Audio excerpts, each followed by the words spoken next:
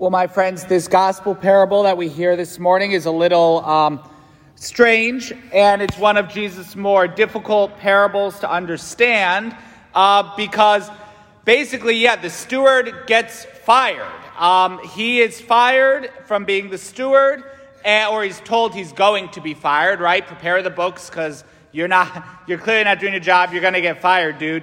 And he takes his time that he has left, basically cutting back all of the debts that are owed to the master, right? Oh, you owe my I'm about to get fired. You owe him 100 measures of wheat. Yeah, right. Take this note.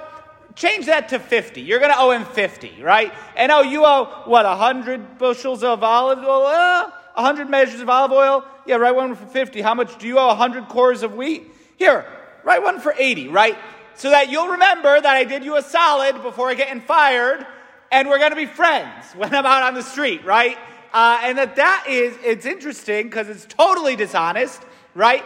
This is why normally when someone gets fired, you hand in your keys and, all your computer passwords that day, because exactly this type of thing would happen, and does, unfortunately, happen. But there's an element that Jesus is trying to get at, namely that this steward understands that he only has so much time, right? Less than 2 weeks' notice. And he's got to do something to provide for the future. He has to do something so that when he is fired, he will have a place to go. And look, he realizes, he's like, look, I'm not good at digging. I'm not going to be a digger. And I'm way too proud to beg. I'm not going to be a beggar. He knows himself. And so he makes these provisions. The timeliness, needing to do something while we have time to do it. You and I have a certain amount of time, however much it is left, right? There's a reality that there's a ticking clock for each one of us. We have no idea how long it will be. We have a certain amount of time before we are no longer in this world. And the question is, are we going to use that time wastefully?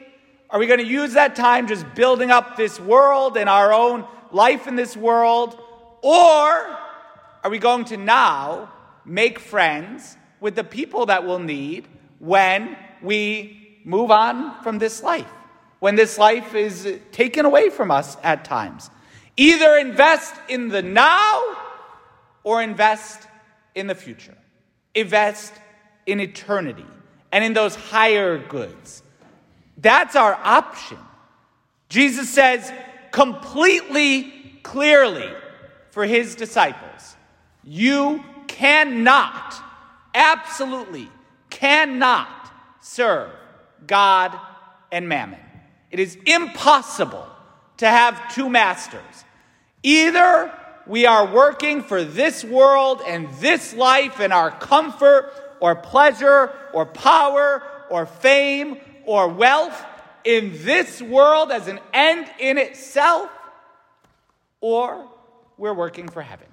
And we have our eyes fixed on heaven. And everything that we do is that ultimately I know my homeland is in heaven. St. Paul says in one of his letters, our citizenship is in heaven.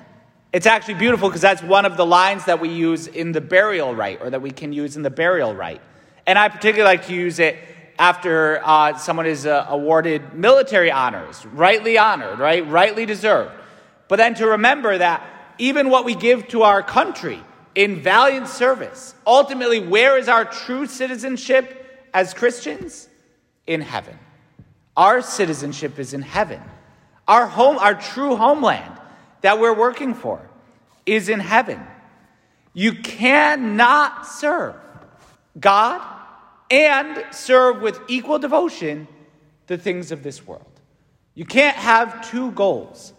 And so we need to ask, do we see that all of the gifts, all of the power that we may have in this world, all of our riches, our money, everything, are we using it to act for the future, to act for eternity?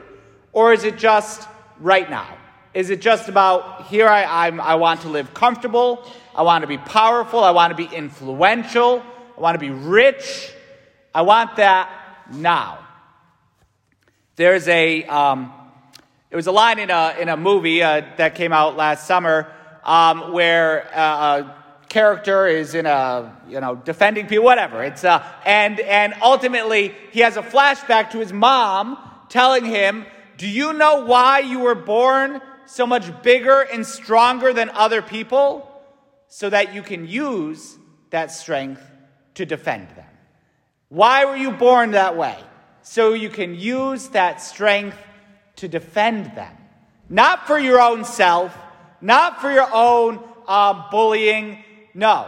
So that you can help them. And that flashback ultimately leads this character in this movie to sacrifice his life, to save the lives of others, to recognize that the gifts and talents that he was born with are at the service of a higher good. And we see that in a supernatural way. That the witness of martyrs, there are men and women, even today, who die, who are murdered for their belief in Jesus Christ because of their commitment to our Lord. They recognize the value that we are not just living for this world. You cannot serve God and mammon. You cannot serve God and equally serve power and pleasure and riches and influence in this world. And so we need to see, how do we use everything that we have? And traditionally we look at it in three really quick ways. Our time. Do we use our time? Do we give that over to God? Do I spend more time making friends with my Heavenly Father and being in love with Him, which I'm going to do for all of eternity, hopefully, making friends with the saints, taking times for prayer? Absolutely what we're doing right now, coming to Sunday Mass. That I take this prime tee-off time on a beautiful Sunday morning, and here I am worshiping God. I'm here giving my time to God. You can't serve God in the golf course. You can't serve God in youth sports that love to put their practices on Sunday mornings. And that's one of the biggest detriments to youth attending Mass right now, among other things. But a huge one is, we have soccer practice on Sunday morning, all morning long.